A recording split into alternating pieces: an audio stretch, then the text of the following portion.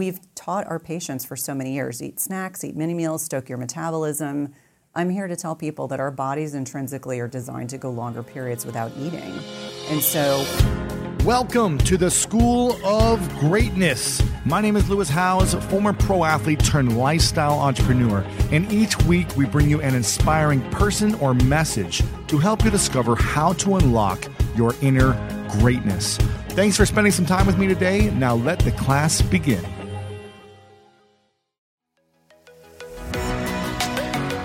And I'm curious, I'd love to hear your thoughts on this. What is the science showing us when we do a 24-hour fast and a 48-hour fast? What is actually happening to our bodies?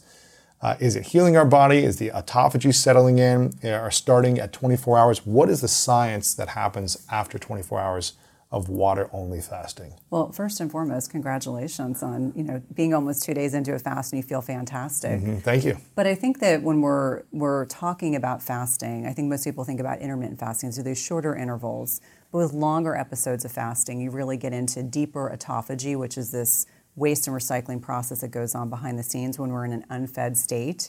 And this is particularly important, given the last 2.5 years where we've had a lot of illness and concerns about illness. We get upregulation and other principles, stem cell activation over 2 to 3 days worth of fasting.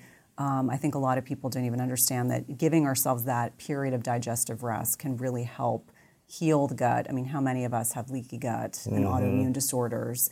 And so I think on a lot of levels there is this improvement in biophysical markers. We know we get lowered insulin levels, which allows our bodies to be much more efficient and be able to use different types of fuel substrates. So not only fatty acids, but also glucose, and getting into a point where our bodies can use ketones. That's why you have so much energy, of all that mental clarity, because your body's really just functioning on optimizing your health as opposed to, the chronic eat every 2 to 3 hours and kind of traditional methodology. But the longer we fast, we're really looking at upregulation of autophagy, reduction in inflammation, improvement in biophysical markers. If you fast long enough, usually closer to 4 to 5 days, you're getting stem cell activation. And really? For a lot of people, that's a huge benefit that they're looking for. You get improvement in telomere length, which is some of the key anti-aging benefits of fasting. And so I think on a lot of levels, people think about intermittent fasting as these shorter intervals, but there are benefits from doing longer fasts as well, kind of shaking things up. Mm-hmm. What is there different benefits for men and women? 24, 2 days, 3 days. Does it hurt the other gender? The longer you go, does it affect hormones? How does it all work for men and women? Oh, it's a great question. I think men and menopausal women, so women who've not had a menstrual cycle for more than 12 months, they're in unique categories. There's not as much hormonal fluctuation, so they can generally fast when they want to, whereas younger women, especially under the age of 35, still at peak fertile years, I'm a little more cautious. I always say fast for your menstrual cycle. So there's times in your menstrual cycle when you can get away with fasting, times you should back off, and then perimenopause is kind of this nebulous time. That's 10 to 15 years before women go through menopause. It can be a time when women have to be a little more careful about their lifestyle. So after 35, when should women fast and for how long? It's a good question. I think it's really dependent on the individual. So typically I say if you're, late 30s, early 40s, and you're in the follicular phase, so for the time from when you start bleeding until ovulation, women can get away with quite a bit of fasting. So you can fast during that time? Yeah, fasting during that time is generally not an issue, but you got to dial in on sleep and stress and right types of exercise and anti-inflammatory nutrition. So it gets a little more nuanced and complicated. And I think for a lot of women, as they're getting older, they start to realize things aren't working quite as well. What stops working as well? Well, as we're getting fluctuating amounts of our ovaries aren't making as much progesterone, so our adrenal glands are kind of stepping in to help buffer that.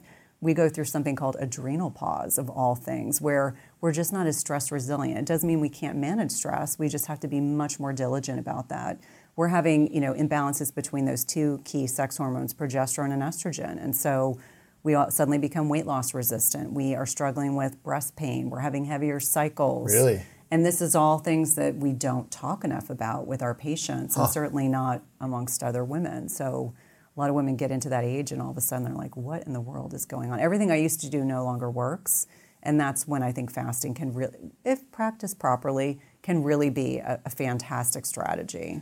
So what are some of the challenges that you've had, I guess, or the changes you've had where fasting has supported, not hurting you as much or supporting you in other ways? Well, I think, we've taught our patients for so many years, eat snacks, eat mini meals, stoke your metabolism. I'm here to tell people that our bodies intrinsically are designed to go longer periods without eating. And so when we're looking at women north of 35 or menopausal ages, all of a sudden, the calories in, calories out model doesn't work. And the eating with all that frequency and eating heart-healthy grains and following my plate is really putting us at a disadvantage. So I think on a lot of levels, eating less frequently combined with having more protein, eating less processed carbs, maybe drinking less alcohol, all of a sudden women are sleeping better, they're less inflamed, they're losing weight.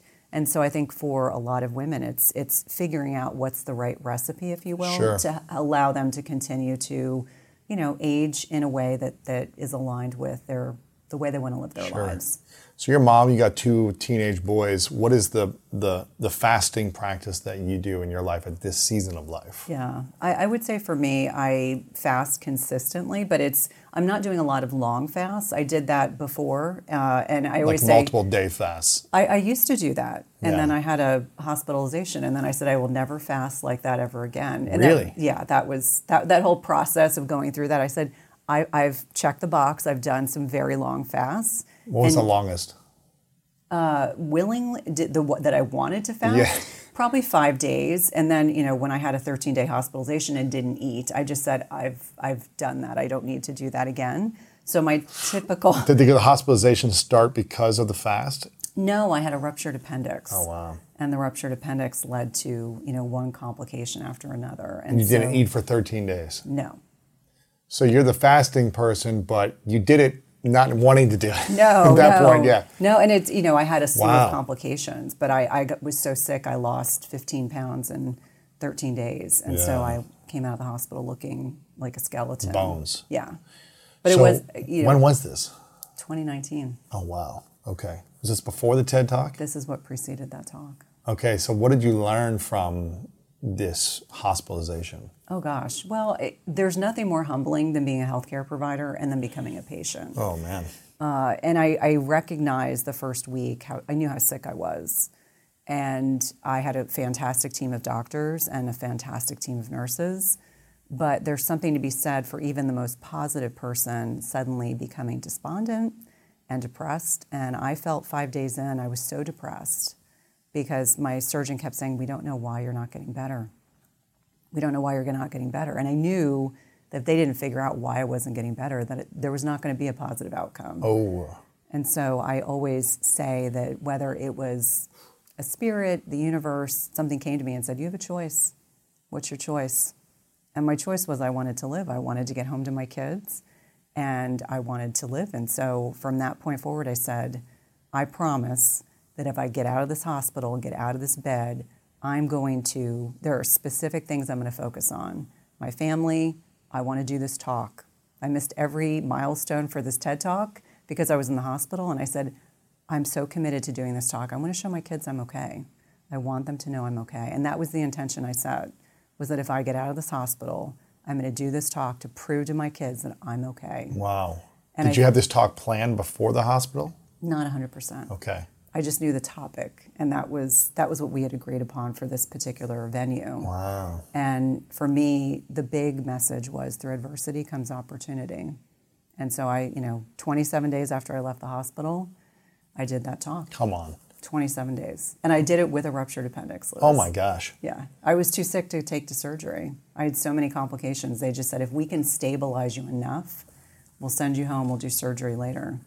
Did you eventually do surgery? I did, 10 days after that second talk. Yeah, and so I didn't feel bad. Once I got out of the hospital and my mom was, making sure I was eating anything just to stay alive. Nourished, yeah. Yeah. So what was the complication in the first place? Like what happened? Do they know? Well, it was the ruptured appendix, but by the time I went to the hospital, and it wasn't as if I ignored symptoms. I thought I had food poisoning until I didn't. And then when I went to the hospital, they found out my entire length of my colon was inflamed. Ooh. And they said, if we take you to surgery tonight, we're going to take your colon. I said, time out, I need my colon. And they're like, no, you don't need your colon. I said, no, I need my colon. And so I said, please give me the time to save my colon. Because if you don't have a colon, you wear a colostomy bag. Oh, no. And that was not how I wanted You didn't want to live. No. And so then it turned into, on day 2, I developed a small bowel obstruction. I looked 6 months pregnant. Come on. And then by day 5 or 6, they figured out I had, they call them retroperitoneal abscesses, which means in your peritoneum, which is your sterile cavity of your abdomen, I had developed abscesses, so infections. So they had to call in an interventional radiologist in the middle of the night to put drains in. And then I developed a fistula. So it was kind of like this domino effect. And my surgeon kept saying, this would only happen to another healthcare provider. And there's nothing worse than knowing something's wrong with you and being in a position where you just fully have to surrender. Maybe that's the bigger message, is that I had to just surrender. I could not outthink anything that was going on. And I remember my cousin, who's a physician, came to stay with me because I told my husband to keep the kids out of the hospital because they were so stressed. And she kept telling me, she was like, you can't buck what they're trying to recommend. You know, they gave me liquid nutrition in a bag. And I kept saying, do you have any organic TPN, which is this total parenteral nutrition? And my cousin's like, you need to stop it. Just take whatever. Yeah, take it. Yeah, exactly. That was the big takeaway, is just surrender to the process. Now, how long were you fasting or trying intermittent or longer fast before this moment? Oh, probably 5 days was probably my max. I mean, for how many years before did you start?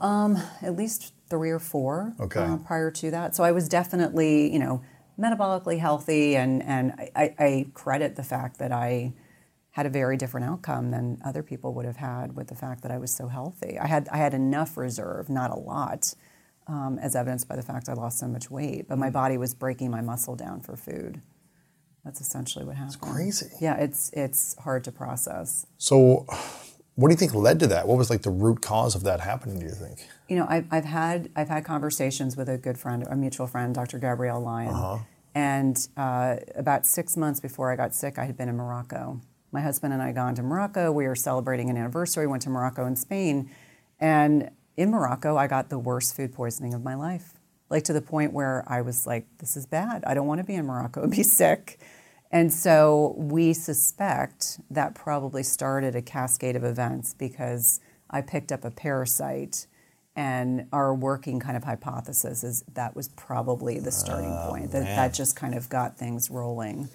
But I feel so fortunate that I was having the ruptured appendix in the United States, right? where I could get a certain degree of care. So you don't think the fasting, the extreme fasting to 5 days was any effect or had any effect on this? No, and I didn't do really long fasts with any frequency. I mean, there's certainly a law of diminishing returns if you're lean. Right, you're not going to lose more weight, Right. you're just going to lose the muscle. Right, and so I'm very proactive about not losing muscle. So for me, it was definitely not that I had been doing too much fasting. I just suspect it was the timing. I literally just gotten back from a trip with my husband. I accompanied him to Hawaii. He had a business trip. And I was like, I'm going to practice. I'm going to start writing my TED Talk while I was there. And so I just think I'm grateful I didn't have a ruptured appendix on the plane. Mm-hmm. The things I think about coming all the way from Hawaii all the way back to the East Coast, which is a pretty long leg. It's long. For me, I just say I'm grateful that it happened in a hospital where I knew the doctors, I knew a lot of the nurses, I know I got exemplary care. There's no question. Right. But so what have we learned then about the metabolism? Because you mentioned about how people have been thinking, or the latest trends in the last 10, 15 years is like have small meals every 2-3 hours, have little snacks, 6 meals a day, whatever it is, because that speeds up the metabolism, I think is what has been said. Mm-hmm. What is the research or the science saying about, that not being the case and actually having less meals in your mind?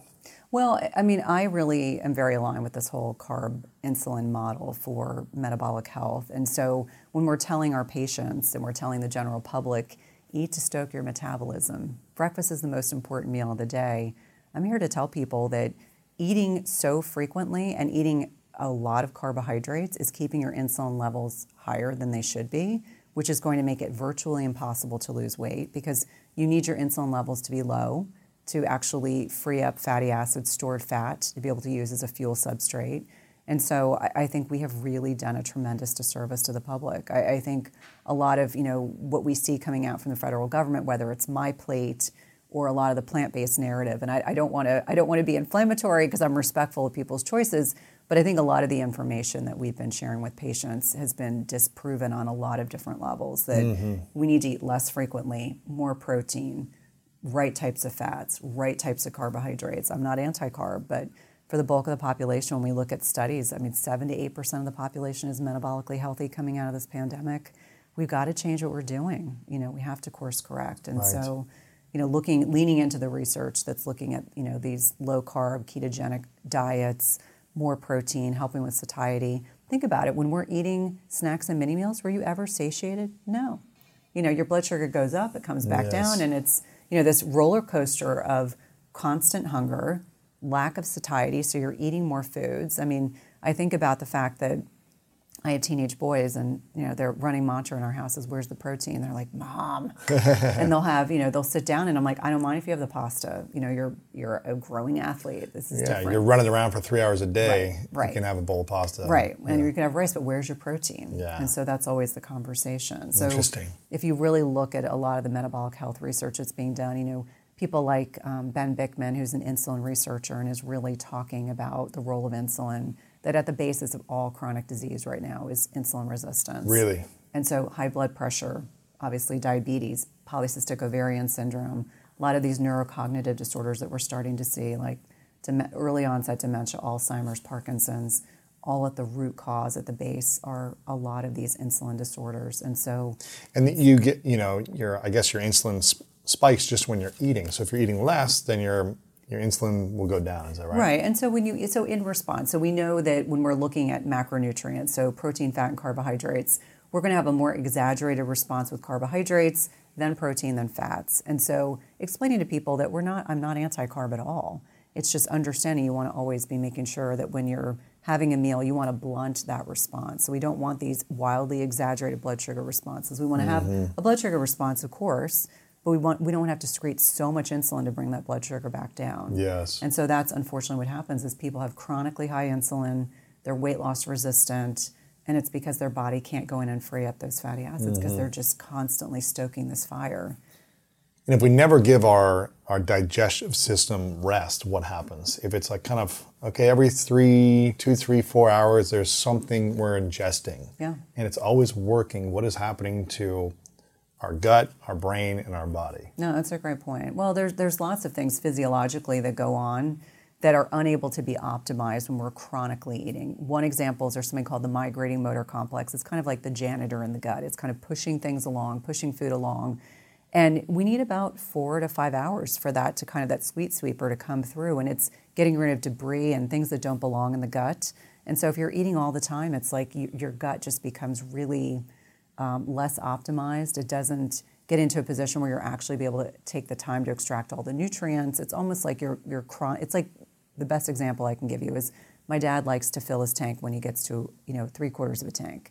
And it's like you're constantly topping off the tank. You're never allowing your body to actually utilize the fuel that you've eaten. You're just storing it because your body's never in this position where it's able to fully enjoy this. So what happens with your brain? You've got high insulin. If you've got high blood sugar, you're going to have brain fog. You might get tired. Think about all the people that want to take a nap after a meal. That's not normal. And that's because your body's, trying to figure out how to manage this blood sugar response. People will deal with constipation. One of the first things people will say when they're fasting is, oh my gosh, I didn't realize I was meant to have a bowel movement once a day. And it's because they're constipated. Their body's just literally backed up with a backlog of nutrients. Yeah, so it's definitely, there's a lot of things from subtle changes, energy, cognition can be impacted adversely. And just, the other piece of it that I always explain to people is people think it's normal to be bloated. People think it's normal to be constipated. And a lot of it's you're just not allowing your body to be fully optimized. You're not allowing your body to get to a position where it's able to utilize what you fed it. You're just continuing to top off that tank. So how many meals a day should we have? Because Dr. David Sinclair says that he's now been doing kind of a 1 meal a day approach and just having a longer fast almost every day. And and he's seeing benefits from that experiment for himself. Should we be doing 2 meals a day? How much time in between our meals where you don't have the top-off feeling? What's your beliefs on that? Well, I obviously respect Dr. Sinclair's work enormously, but the longevity researchers, they're not meeting their protein needs. So to me, at a bare minimum, if we're looking at the changes that happen in skeletal muscle with aging and that impacts our insulin sensitivity, I always say at least 2 meals a day. It really depends. I have some very athletic men that can manage to fit it. Right, yeah. They need those 3 meals to get at least their boluses of protein in to help ward off sarcopenia, which is this muscle loss with aging. So the right answer is bioindividuality rules. I think most women can get by with 2 meals. I think very active men probably need 3. I'm not a fan of OMAD as a sustained strategy. What's OMAD? OMAD is only one meal a day, yeah. Because you just can't hit your protein macros. There's no way. Especially if you're, I'm 6'4", 240 pounds, so right. I probably need 200 grams of protein a day. Correct. Right? Especially if I'm lifting and running and, physical. Yeah. And I think that's where I always, it's interesting during, the height of like the book launch press that I was doing, I got that question a lot, and I would say, I am not aligned with some of the longevity researchers in the respect that I'm far more concerned about maintaining skeletal muscle than I am worried about restricting calories to a point where you're chronically going to be in a state of not enough right. ability. Because if you're 60, 70, 80 and you fall and you can't push yourself up, then that's huge. Another issue. Yeah. I mean, so that loss of strength. Yeah, so it's learning how to stay flexible and strong as we age, not just, having minimal calories. Right. And I think that's an important distinction because I inherited, I now co-host another podcast, and one of the things that I differentiated with the prior podcast host was I'm not a big fan of OMAD, and let me tell you why. And I said, I'm not saying if you're on vacation, you overate, the next day you're like, right. I need to get back on track, I'm going to just have 1 meal. But as a sustained strategy, I don't think most men and women are going to be able to get their macros in. And that's a greater concern because I see what starts happening to people when they're less metabolically flexible, when all of a sudden they start becoming more insulin resistant. And the bulk of the population, it's like we have to have those frank conversations to say, as a clinician, we have to do better. And the way we do better is having those frank discussions. You must maintain insulin sensitivity. How much protein should women be having on a daily basis? I would say at a minimum 100 grams. No matter how your size, your age. It's a good benchmark starting point because minimum, I find most women are probably eating 40 or 50. And then they're wondering why I can't get gains in the gym. I lost all my muscle strength. What's going on? And I'm like, well, your sex hormones are fluctuating. That's number one. That's contributing. But then you're making it worse because the best example, like I love analogies, is like young people's muscle looks like a fillet. Older people's muscle looks like a ribeye. So that fat and that marbling is what starts to change in the muscles themselves. And so although a ribeye is delicious, we don't want to be a full ribeye because that's going to make us much less metabolically flexible. Yeah. And so I think that analogy makes people go, oh, yeah, I want to eat a ribeye. I don't want to be a ribeye. Interesting. So 100 grams of protein a day for women on average is a good benchmark. For men, I guess 150 to 200, depending on your size and your... I think that's reasonable. And I think also, like, as an example, like, you are still at a stage where you've got, your testosterone's where it should be. I think most younger men absolutely want to be shooting for more protein. I would say, men 50 and above might need a little bit less, but it probably depends on what they're doing. Sure. In terms of, are you lifting? Are you hitting that muscle protein synthesis, which is certainly really important. What if we're eating the protein, but we're not working out at all? That's a problem. What happens to the body then? Well, I mean, you're still, so muscle loss with aging is a question of if but when. It's going to happen. So sarcopenia is a real thing. There's also, loss of muscle strength, and it goes up by the decade. So if you're looking at the research at a 40-year-old versus a 50-year-old, it starts to accelerate. Unless you're taking like steroids or HGH or some injection to. Right. And a lot of people, I mean, I'll be honest, both men and women can take, we know that there's value in women having progesterone and estrogen and testosterone, if appropriate, as they are going through menopause. And for men in andropause, the number one reason why men have low testosterone in the United States is, insulin-resistant and estrogen-mimicking chemicals that they're exposed to. So there's so many different factors that contribute, but I always say, strength training should be a bare minimum for everyone. Like a bare minimum. I think that's another thing. Like people think they can be the cardio bunny forever and they just need to walk. And all those things, HIIT has its place, and walking and flexibility training certainly has its place. But let's be real. Strength training is critically important. Yes. And, we have peak bone and muscle mass in our 20s and 30s. And how many people don't realize that till they're 50? Right. And then they're trying to play catch up. That's very hard to do. Yes. And very painful. Yes. And really to work out at that effort, most people don't understand what that effort requires. Yeah, it requires a lot more protein too, Yeah. a lot more sleep, a lot more recovery, all those things. Yeah, it's all critically important. But I think we don't, when we're looking at optimization, that's also really important. And I talk a lot about that in the book, like protein, you're probably not eating enough. You should probably be doing some strength training as well. And then, just having granola and yogurt, No. For your meals all day is not going to do it. No, and it's funny, last night my cousin took me to a restaurant not realizing it was a plant-based restaurant. And so I was like, oh, well, I can have a vegetable dinner, that's fine. But then I realized that all the protein that was at this particular restaurant was all processed plant-based protein. And so we just politely kind of got up and then we went out and had steaks. And so I was like, okay, this is going to be a much better last meal of the day. Right. So, I mean, there's a lot of different vegan, vegetarian, plant-based individuals that, really believe that you can get enough protein from plants, right? And maybe you can. I feel like when I've tried to do that, I don't feel like I'm getting as much, or I have to have more like powders or something like that for what I need.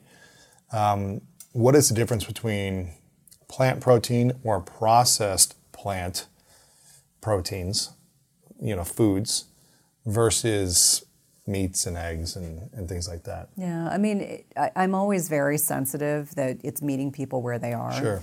And so I think a plant-based protein that's a whole source protein, like whether it's hemp hearts or legumes or beans, etc., is very different than the Impossible Burger. Right. Or some of these processed things that have seed oils and a lot of, we don't know enough about these pea-based proteins yet to feel, like I don't feel comfortable saying this is, I think, an equivalent.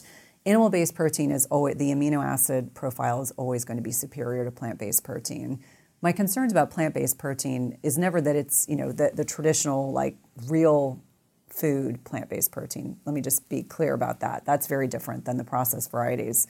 But my concern is always, if you are already insulin resistant and you are trying to consume enough plant-based protein, it's going to be at the detriment to your carbohydrate intake. Like, I think it's 6 cups of quinoa is equivalent to like an 8-ounce steak or something along those lines. And so the amount of carbohydrate you'd have to take in, and calories for that matter, would be substantial.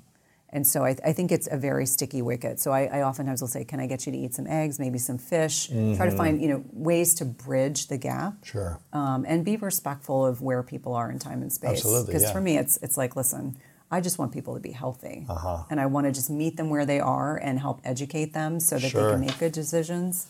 And what about bowel movements? You mentioned that earlier. How many bowel movements should we have a day? What is healthy?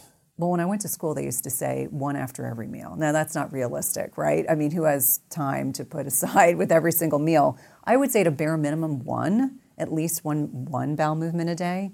But I think we've gotten so convinced that, this is normal to be constipated. And I always say, it's not normal to be constipated. I used to have patients that were on 50 medications. And, one of the side effects of probably 10 of them was constipation. And we would give them 3 other drugs to get them to go to the bathroom. Man. And that was normal. And how many women come to me and they go to the bathroom twice a week? And I'm like, that's not normal because, stool is the byproduct of what our body's trying to get rid of. It's waste. It's correct. And we're trying to, instead you're just recirculating estrogens and all sorts of other things that don't belong in the body. So the first question is, are you drinking enough water? Do you exercise? Drink some water right exactly. Now. Are you eating some vegetables? It doesn't necessarily have to be fiber. Cooked vegetables, Yeah. right? It's like add in 2 green salads a day. I have this whole hierarchy of things, a tablespoon of fresh ground chia seeds and flax seeds, throw it in a smoothie, throw it on your salad. It'll help you digest better. Yeah. And it's like, other than that, I think about a lot of people don't have a gallbladder or they've got sludgy bile. And so they're not able to break down and emulsify fats properly. And so when they start eating a more nutrient-dense diet, all of a sudden everything slows down even more. And I'm like, okay, let's work on bile supportive foods. And so we talk about shaved beets and carrots and artichoke hearts and even aloe vera juice. I mean, all these things can be helpful. But I always say, listen, it is not normal to be constipated. Right. And if it's a new thing, you need to talk to your healthcare professional. If it's a Right. chronic thing, you don't have to live that way. Got it. So you're supposed to be doing it once a day. At least. Twice a day is okay. Twice a day is okay. 3 is okay. Three is, and I do have some patients that is their norm. And How long is it supposed to take when the food goes into your system? Like, what is the process of how long it should take until that food is gone? usually like 18 to 24 hours is That food. ideally. Because but the I mean, previous meal is coming out after you eat, obviously. right. It's And so not- there's actually bowel motility activation when you eat, that it's designed to move things forward. So sometimes when people have their morning coffee or they have their first meal, they feel like they need to go have a bowel movement, and that is a byproduct physiologically. Your body's like, okay, food's coming in, the rest needs to go push out. it out. Right. Interesting. Exactly. So 18 to 20 hours, is that what you 18 said? to 24 hours is about where, and I actually do, in one of my programs, I actually do a corn test. And so they have 2 tablespoons of corn. And See then, when it comes out. Correct. And so they're being their own detective, but anyone that's listening can do that as well. Like a really simple way to see, is it things moving too fast, things moving too slowly? And it's very insightful. I think people just assume whatever is their norm is the norm, and sometimes it's not. So 18 to 24 hours is a healthy bowel movement, right? That's interesting. So should we have like a couple pieces of corn in every meal to see like how? Well, I think you just have to pay attention. Yeah, like of I course. think I forget, like nurses, we talk about poop and bodily functions all the time, so to us there's no stigma. But for a lot of people, they're just uncomfortable talking about what goes on with their bodies. So right. I always say, like, don't be afraid to kind of play a little bit of detective. Sure. And figure out, like, what's normal for you, and is that healthy? Right. What is the process then for people, for women specifically looking to have a reset with their metabolism, to lose some weight, and just feel overall healthier with their hormones and their body? What is part of this 45-day process? Is it multiple days of fasting throughout? Is it certain foods? What is the process like? Well, it is a 45-day program, and there's no really long fasts in the book. I mean, they're no longer than a day and a half, but because it's meeting people where they are. So some Right. people have been fasting, they're ready for the challenges. Some people are like, I'm a standard American diet person. I've been a couch potato for 30 years. I need help. So we can kind of meet all their needs. But I think it really speaks to the fact that we have to talk about lifestyle. We have to talk about, are you getting good sleep? Are you managing your stress? And that's not 5 minutes of meditation once a week. And how many of us think that check the box, that's what's done it. And it's really talking to people about anti-inflammatory nutrition. Unfortunately, most of the foods that proliferate in the processed food industry are highly inflammatory. And I'm talking about like gluten and dairy. I always get the side eye from people. They're like, no, not dairy. Sometimes in certain instances, sometimes grains, processed sugars, alcohol. Alcohol is a big one. Unfortunately. Alcohol is really bad. Yeah. Especially if you're having it consistently. I don't know. I think Andrew Huberman just did a whole, breakdown, masterclass on alcohol for the brain and the body. And he was essentially like, there is no benefit. Yeah. There's only bad things that can come from that. Not even like, what about a little bit of wine every now and then, and the resveratrol that's in the wine, but he's like, it doesn't outweigh the alcohol itself, having a little bit in that resveratrol or whatever. So I think I've never been drunk in my life or high, and I'll have maybe a Baileys on ice a couple times a year to sip on, but I'm like, I just feel like there is no added value. Yeah. Try to find something fast during that time, right? You'll get a lot more value for your body with that. Well, and it's interesting because I feel like more and more people in the health and wellness space are either no longer drinking and never had problems with it, but just choose not to drink. And when I go to these events, like I was at an event in New York this past weekend, and most, if not all of us, don't drink. And so, I think it's a very personal decision. Mm-hmm. I know for women north of 40, all of a sudden, they get hot flashes. They don't, who makes good choices when you've had too much to drink? You're not going to make good choices personally or with nutrition, because you're going to crave, the salty, sweet junk, and your body processes alcohol as a toxin. So, it's one of those things that I'm glad that more and more experts, and obviously Dr. Huberman is absolutely brilliant, and I'm so glad that he's using his platform to help educate people because I think we've been convinced otherwise for a long period of time. Sure. And certainly for me, being, former ER nurse in inner city Baltimore and, working with thousands and thousands of patients, like having those hard discussions about, does alcohol serve you?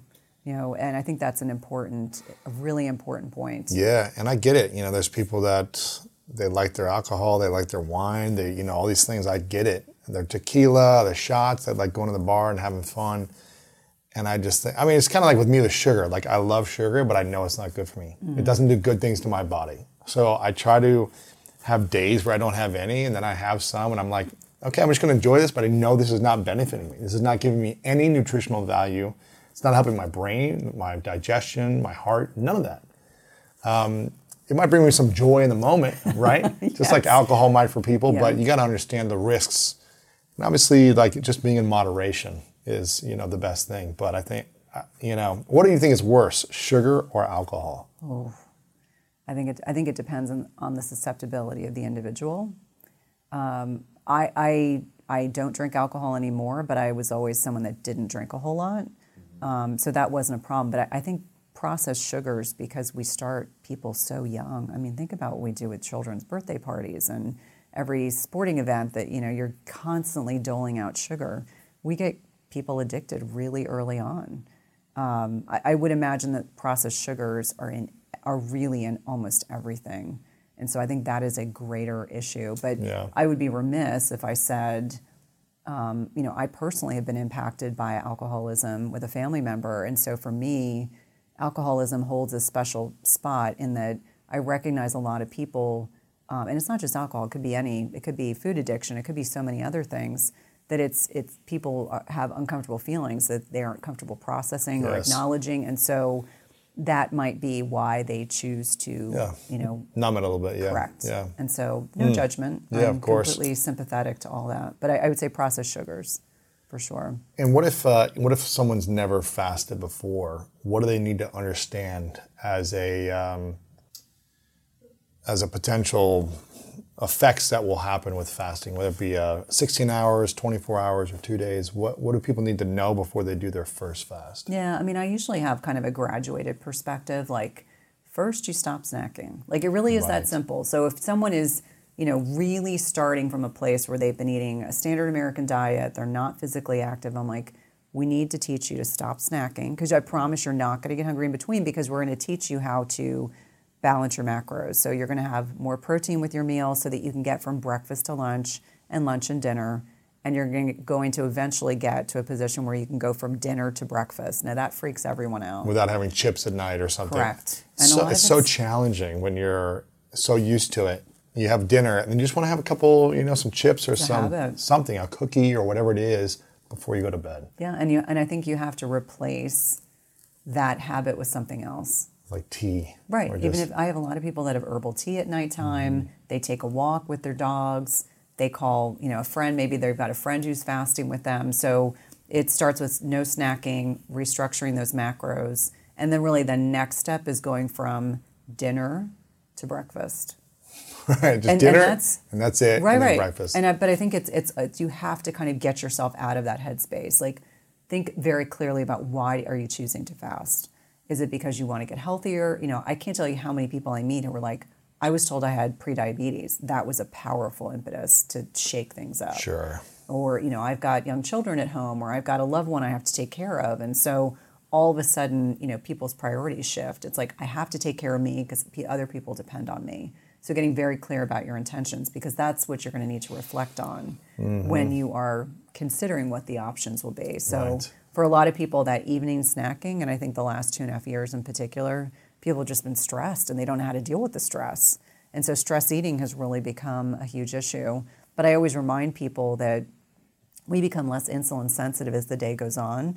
So you would be better off having an early breakfast than eating late at night. That 3-hour window before bed is really important. And so understanding to not eat at night. Yeah. Right. That insulin sensitivity is lowered at nighttime.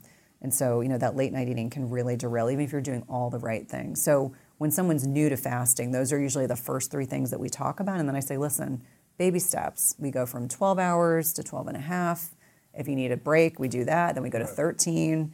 And so really saying to people, like, you are eventually going to get to a point, but also explaining to them that if you are primarily using glucose as your primary fuel source, it's going to take you longer to become fat adapted to where your body's, your insulin levels are low enough they can go in and free up these fatty acids to fuel the body. And so saying it could take 4, 6, 8 weeks for that to happen, depending on how metabolically flexible someone is. I mean, some people are like a duck to water. It's 2 weeks, easy, no big deal. But more often than not, that's not the case. And just helping people understand that everyone's an individual. Some people, it's, you take 2 steps forward and 4 back. It's all okay. It's part of the process. We want this to be sustainable. Yes. And there's no benefit to white knuckling it with fasting. Like, some people white knuckle everything they do, and I'm like, that is not the way to live. No, it's not. And it's not sustainable. No. What's the lifestyle approach you have now after these last few years of testing it and trying it and having case studies of other women?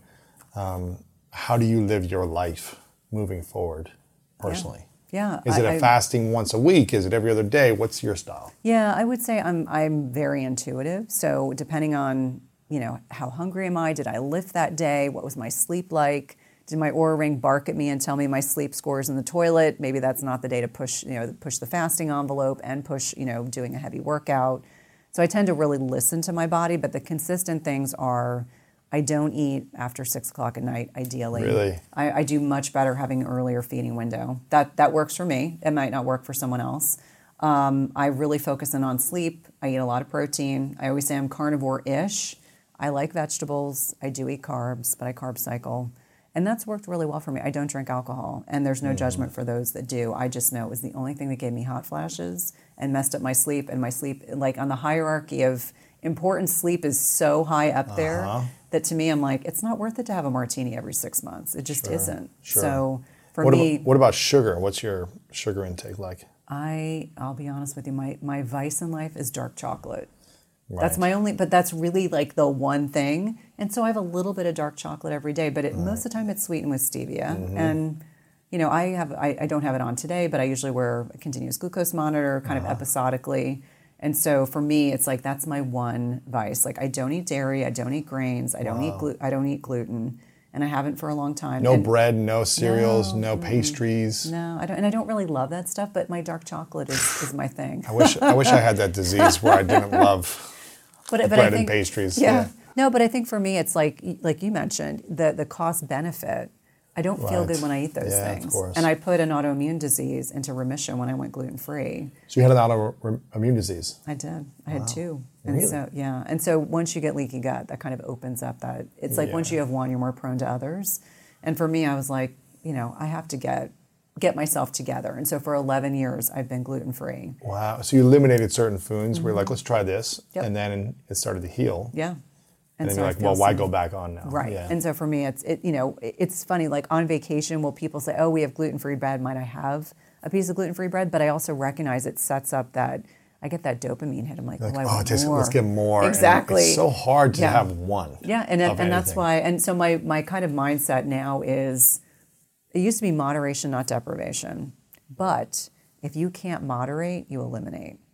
And so that's kind of how I think. Like, each one of us has to decide. I know. I don't have moderation in me. Yeah. It's either all in or all out. Right. But you recognize that about yourself. That's really what's so important. So challenging. I would love to get to the point where I can be like, okay, once or twice a week I can have a small taste of ice cream, not like a whole bucket of ice cream or something, But it's like, once you have a little bit, it's so hard to trick your brain that you don't desire this so much. Well, to get that putting a drug on your tongue, and it just rushes your whole body. Yeah, it's quesomorphine. So it's actually, and it's interesting, even Peter Attia loves ice cream. Yeah. So my husband actually came home one day and said, I was listening to Peter Attia, and even he has a weakness for ice cream. He said, so I don't feel quite so bad about myself. Yeah. But ice cream in our house, not that I eat it, but that is their crack. Of course, yeah. Is there an ice cream that you could eat that's good for you, like a protein ice cream that has no sugar or something? I'm sure you could probably make it. I mean, you probably wouldn't taste the same, but Yeah, I just try to get them Aldine's, which is this organic ice cream, and then I feel like, okay, and I'm like, listen, guys, when the half gallon is gone, it's gone. And so the teenagers will sneak downstairs and they'll eat it. I mean, they'll literally just eat it out of the carton, and they'll do it to one another so that the one teenager will try to eat it so the other one can't eat it. Then my husband has the teenage days when I had eight Dr. Peppers a day in the summer and, just ice cream all night. Yeah, and they're impervious. Like my 17-year-old, 6 feet tall. And the six-pack. And he's ridiculous. Plays football and he can eat anything he wants. That's crazy. So you're kind of like an intuitive person right now. You'll fast. Are you doing intermittent fasting every other day, or how does that work? I do. I would say I fast most days. So it could be 14, it could be 18 hours. I can tell you when I came out from the East Coast, we had a 90-minute ground delay in Denver. And so when I got to the hotel, I remember saying to my husband, I was like, normally I wouldn't eat this much food this late in the day, but I'm like, I ordered a double burger, I ordered hard-boiled eggs, and I just ate this massive meal. So for me, I think a lot of it is based on like what's going on with my schedule. I fast every day, but sometimes I fast only 12 or 13 hours. It really depends on what's going on. And then you focus on the protein intake. How do I get my protein in? Yep. And usually when you eat enough protein, you don't feel as hungry. Correct. That's the thing. When we have carbs, we need more carbs. Right. And so I always say when you break your fast, protein and healthy fats or protein and carbs. It's never carbs naked. I use the term, naked carbs, meaning you don't just sit down and eat a bowl of chips. You want to have a steak or a piece of chicken or a piece of fish or some egg. And you can have some carbs with that. Correct. But eat the meat or the protein first. Yep. So that's the first thing we should do once we break the fast, whether it's 14 hours or 24 hours, is have protein first. Right. And I think the other thing is that some people, and I'm certainly guilty of this, if I do a longer fast, the longer the fast, the lighter the meal when you break your fast. So when I used to do longer fasts, I would have bone broth because if I sat down and ate a meal, my stomach was like, no. Like a 4 or 5 day fast. Right. Yeah. I had to have very light meals. It might Soups. be a salad, soup. And there are people that are definitely more sensitive to when they break their fast. So I always say if you get digestive distress or you don't feel good, lighter meal, break it with something light, and then eat a more substantial meal later. What's the worst foods to eat after you fast? I would say, just sitting down and eating a bunch of processed carbs. Like, don't sit down and have a bowl of ice cream. You're going to spike your blood sugar, spike your insulin. I would say the processed carbs, if you sat down and had some rice and had some chicken, that would be fine. But I would say, most of the processed foods, because your appetite and satiety cues are not going to be clicked in.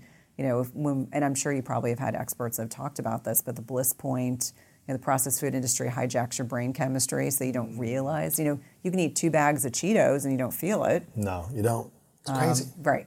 And it's designed to be that way. Oh, they taste so good. Yeah. I haven't had a Cheeto in a very long time. Really? Yeah. You're very disciplined then with food, huh? I am, but it's especially after 3 years ago with the health scare, right? Yeah. Well, I think for me, I'm so attuned to how my body feels that I just know I can't run my business, run my personal life, do all these things, travel, if I'm treating my body poorly. Right. And for me, I have to honor my body by eating healthy because I feel good. Like, I actually crave healthy foods. I'm not one of those people that's like white knuckling, like, Lewis, this is what I try to do, but I'm miserable all the time. Sure. I think that's an important distinction. Like, I recognize that I'm probably not the average person. I'm happy doing what I do. Right. I think that's important. You enjoy it. You look very lean, right? You look very healthy, very lean.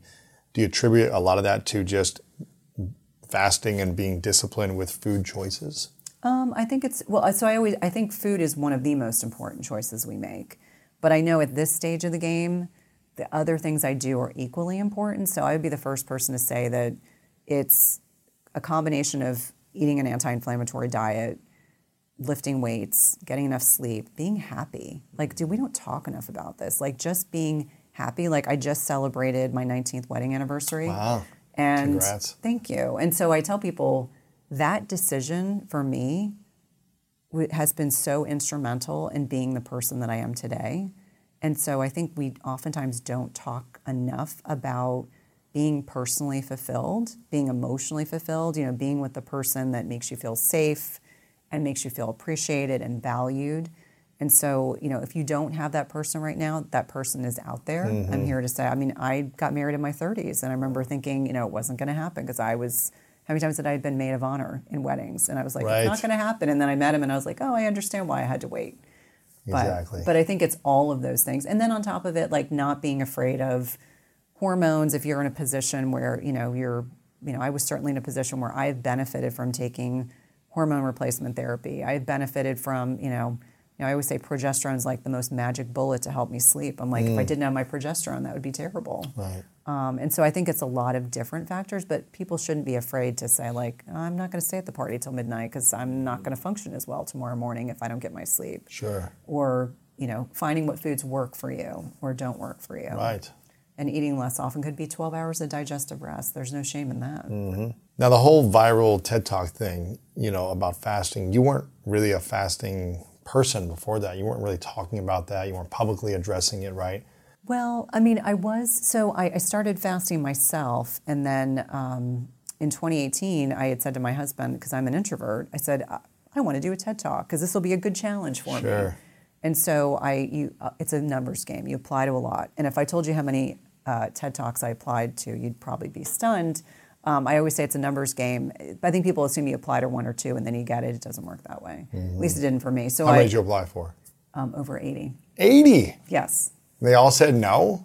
A lot of them said no. Then a couple said yes, and you chose one at the end. Well, I did a TED Talk in Toronto in December of 2018 talking about the uber sexy topic of perimenopause. Okay. And right around that time, I was offered a second. And it was in the state I was born in, which is South Carolina. And I was like, I love South Carolina. I'd love to do it there. And I had to make a decision. You can't do two talks about the same subject. And so I remember looking at my husband and I said, what should I do this talk on? I said, what do I know a lot about? He goes, intermittent fasting. It was that easy. And so I said, we're going to do a talk about intermittent fasting. And then they said, Cynthia, we really want you to speak at our event, but we really would like to have a female slanted discussion because people are always asking for this. So that was the next thing that was decided for me. And so I was talking about fasting in my group programs and with my clients, but I wasn't per se like hanging a shingle and saying like, I'm the fasting guru. Sure. And so when I say intermittent fasting picked me, it's because, after that talk went viral, it was like, whoa. now I have a platform to be able to help more people. And so I very humbly accept that. But yeah, when that talk went viral, that changed everything. And we weren't prepared, at all. I told my kids, we're going to have a low-key summer. It's going to be no big deal. And then all of a sudden, it was like my website crashed. And all of a sudden, we were scrambling to... So it was 2019, right? Yeah.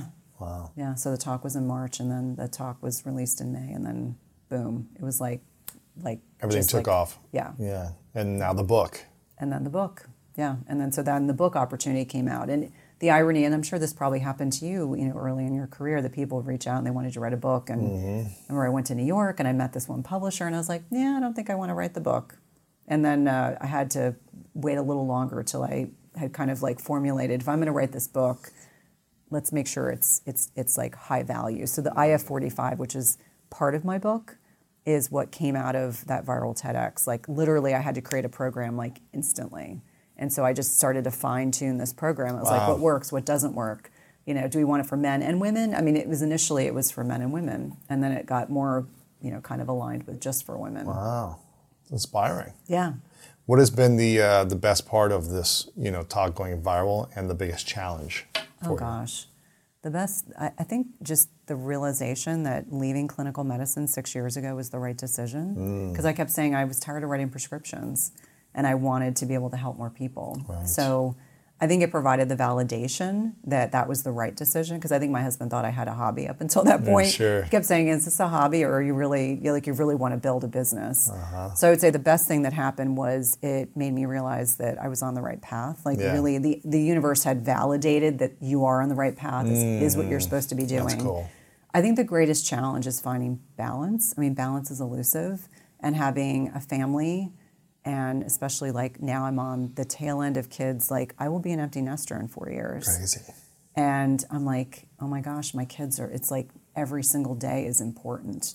And so the realization that like my greatest priority ultimately are my kids and my family. Yeah. And so that is the challenge of creating a business, nurturing a business, growing a business, and the realization that like, time is fleeting with my kids. And so it's that constant, like my husband is great in terms of like allowing me the ability to be able to do a lot of travel. He travels too.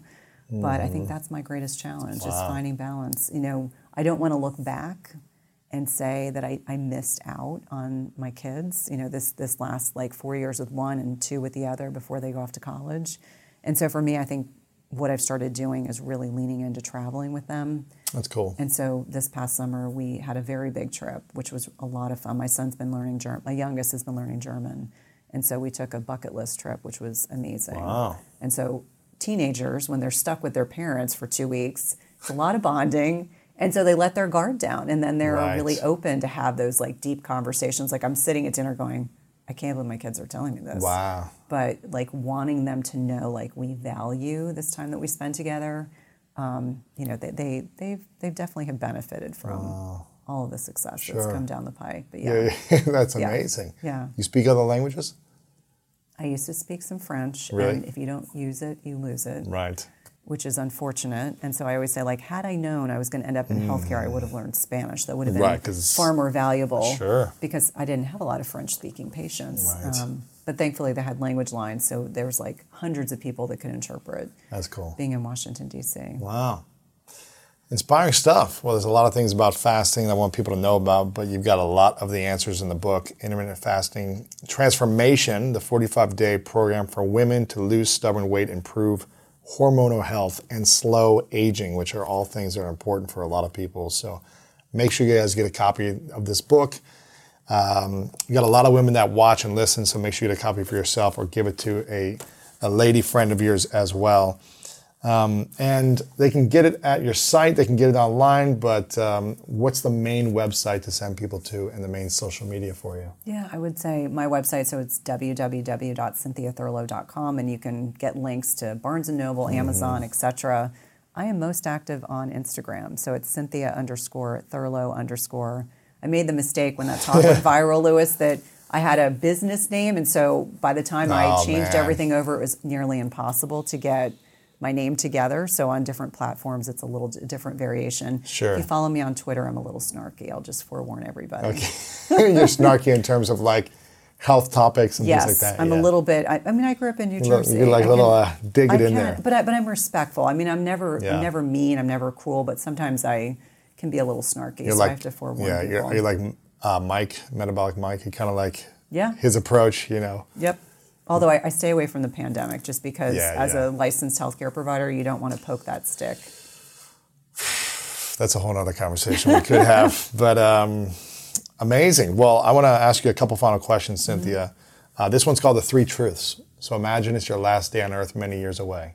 You get to live as long as you want to live, and you get to accomplish and experience everything you want to live with friends, family, career. But for whatever reason, you got to take all of your work with you. So we don't have access to this book or this conversation or anything you create. It's gone for whatever reason. But you have 3 lessons to share with the world, 3 things you know to be true from all your experiences. What would be those 3 truths for you? Oh gosh, I would say be kind. I think that the world can be a challenging place and kindness is totally underrated.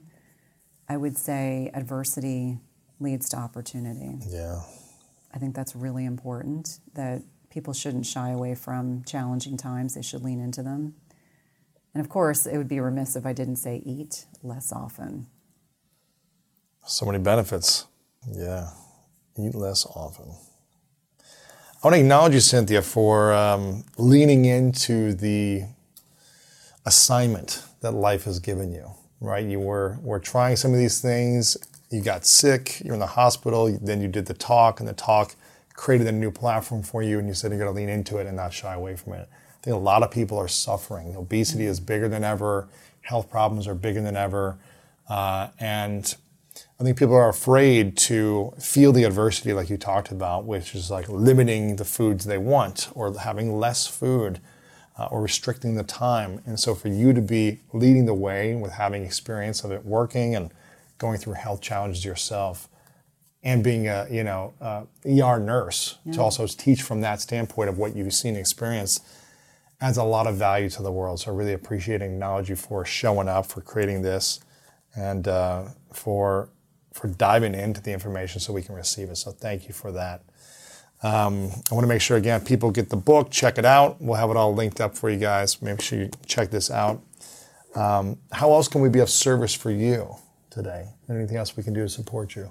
Yeah, no, thank you. I would say, check out the podcast. I have a wonderful podcast called Everyday Wellness that I'm really proud of. I feel like it's really been, my life's work is now to help make information accessible so that people can take action. That's always the goal, is to make sure that people take action. And there's lots of podcasts that are out there, but this one specifically comes from a very heart-centered place. It's beautiful. Yeah. I love it. Check out the podcast, the website, the book, everything. A final question for you. What is your definition of greatness? Ooh. I think on a lot of levels, greatness comes from within. It's really, your own journey into determining what makes sense of, your gifts. Like all of us are given gifts, and it's what we choose to do with them. So, from my perspective, greatness is really leaning into the gifts that you were given, even if they aren't entirely abundantly clear to you at the time that you go through them. I feel like on a lot of levels, I started as pre-law, got into law school, didn't go, became a nurse, became an NP. Like all of those things didn't make sense to me until I got to a point after being so sick that I was like, oh, this all now makes sense. Right. So like really leaning into what makes you special and unique. And each one of us have gifts that we should lean into. Absolutely. I hope you enjoyed today's episode and it inspired you on your journey towards greatness. Make sure to check out the show notes in the description for a full rundown of today's episode with all the important links. And if you want weekly exclusive bonus episodes with me personally, as well as ad-free listening, then make sure to subscribe to our Greatness Plus channel exclusively on Apple Podcasts. Share this with a friend on social media and leave us a review on Apple Podcasts as well. Let me know what you enjoyed about this episode in that review. I really love hearing feedback from you, and it helps us figure out how we can support and serve you moving forward. And I want to remind you, if no one has told you lately, that you are loved, you are worthy, and you matter. And now it's time to go out there and do something great.